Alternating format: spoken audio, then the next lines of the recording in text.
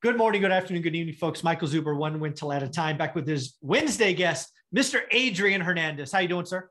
Let's go. It's Saturday. I'm excited. Every day is Saturday, brother. Every day is Saturday. Every day is Saturday. So I was lucky enough just to wrap up 3 interviews with Anna Kelly, who is my Wednesday guest right before yours. And she and I were investors during during the Great Recession.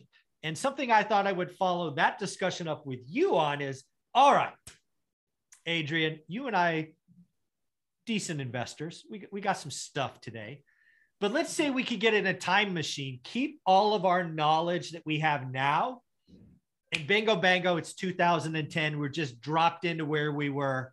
What are some of the things you might do different? Because I know there's a few things that I would do different, but what would you do different?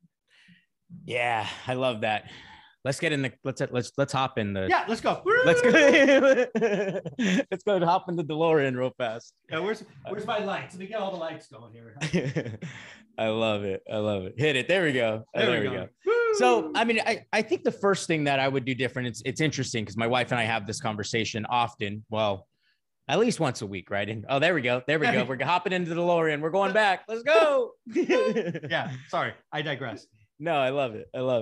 I would say the biggest thing would be is buying everything that we thought was, well, see, at that time, I didn't know what I knew now, right? So had I know what I know now and looked at every single deal back then, we would have bought everything. I would have, see, at the time I was a real estate agent and I was giving these properties away to other investors. Yeah. Number one, I would have bought them. And number two,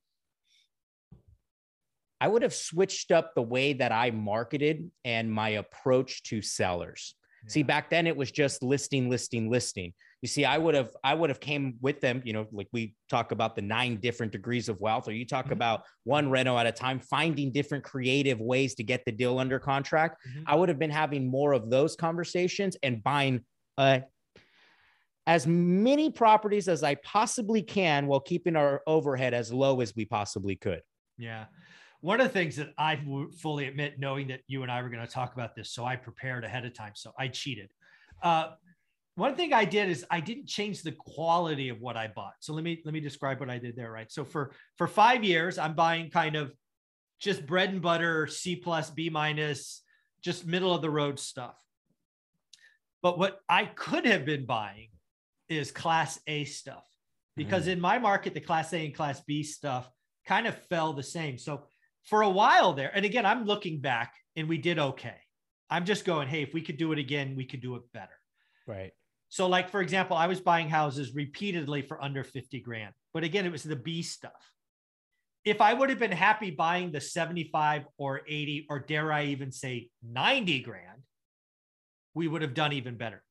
Yeah. I could have bought Class A stuff. And again, the Class B stuff has gone up 400%.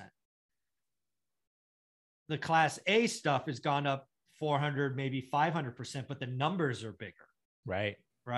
So the first thing I know I would do different today is I would go shopping in the Class A neighborhoods. I would buy less, but better. That would be the first thing I would do. And then the second thing I would do, and it'd be very closely, I would start raising capital earlier, right? I started raising private capital probably 2012 by accident. I was basically telling everybody, look at all these houses I'm buying. It's crazy. And people are like, I'm scared, right? Lehman Brothers, Bear Stearns, it just went at bust. Basically take my money and I'll pay 10. I was paying 10%. I would have raised money earlier. Private money, my network, one loan, one property. I wouldn't have pooled cap, none of that stuff. None of that, none of that big like syndication stuff. It's just not who I am. But I would have raised more and I would have done nicer stuff. Those are the first 2 things that jump out at me. Yeah. I was, at the time, if I look at it, I was I was just getting into the market. I think I would have started with single family. As you're talking, I would have really started with single family. And then towards 2015, 2014, exchange those for 20 unit, 17 units, 30 units, 40 units. Now that, as we're talking, I mean, you see yes, there was that patch of COVID, right? Where they weren't paying, but those that withstand the storm, they're on the huge upside right now, which is interesting. Yeah, that's my next one. That's exactly it. Again, we did it by accident. It was just kind of we were running around trying to pick up all the stuff we could.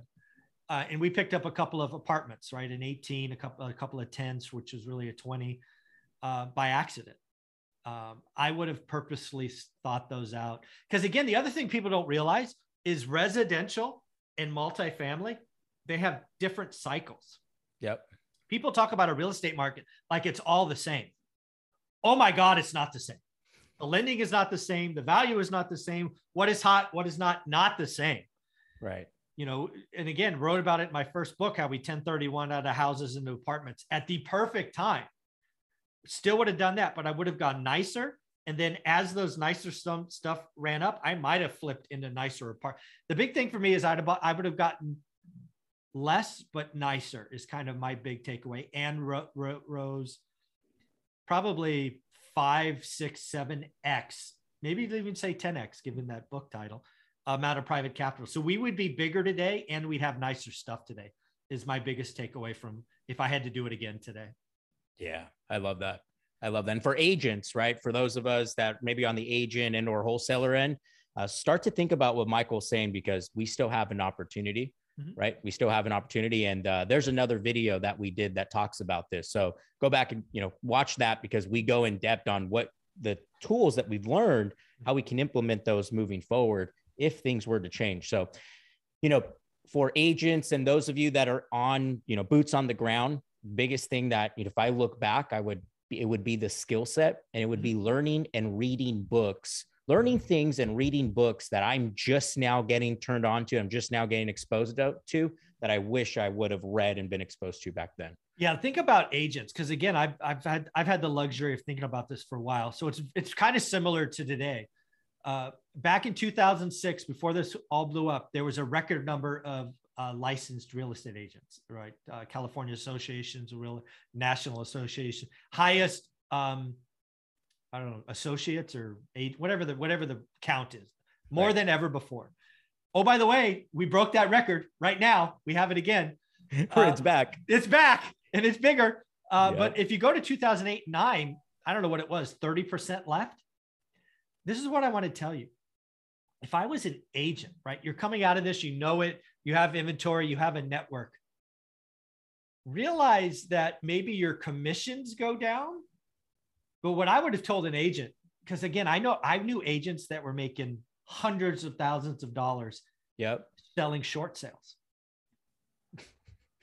You should have been buying, agents. Yeah, exactly my point. Exactly. Yeah. And those that had REO accounts. Oh my goodness. Yes. They were getting properties at $20,000, $30,000, $40,000, right? You should have bought every single one. So as I look at it, right, I think a lot of us would maybe say control our lifestyle, right? Would be something that if we look back at would be control the lifestyle. So we don't ever have to get to that point. Yeah. And it's interesting. Yeah, that's a good point. Again, the other thing to realize as an agent, as I'm kind of revisiting 06 pre-collapse with today, the agents that adjusted their lifestyle down first, right? They lowered their overhead, to your earlier comment. It made it easier to get, because there will be bad times if it happens again, where transactions stop, a la Q4 2018. We didn't really have price drops, but transactions stopped. Right. So again, sometimes you got to, sell, give back the third car. You don't need it. Stop flexing, right? You don't need the third vacation house.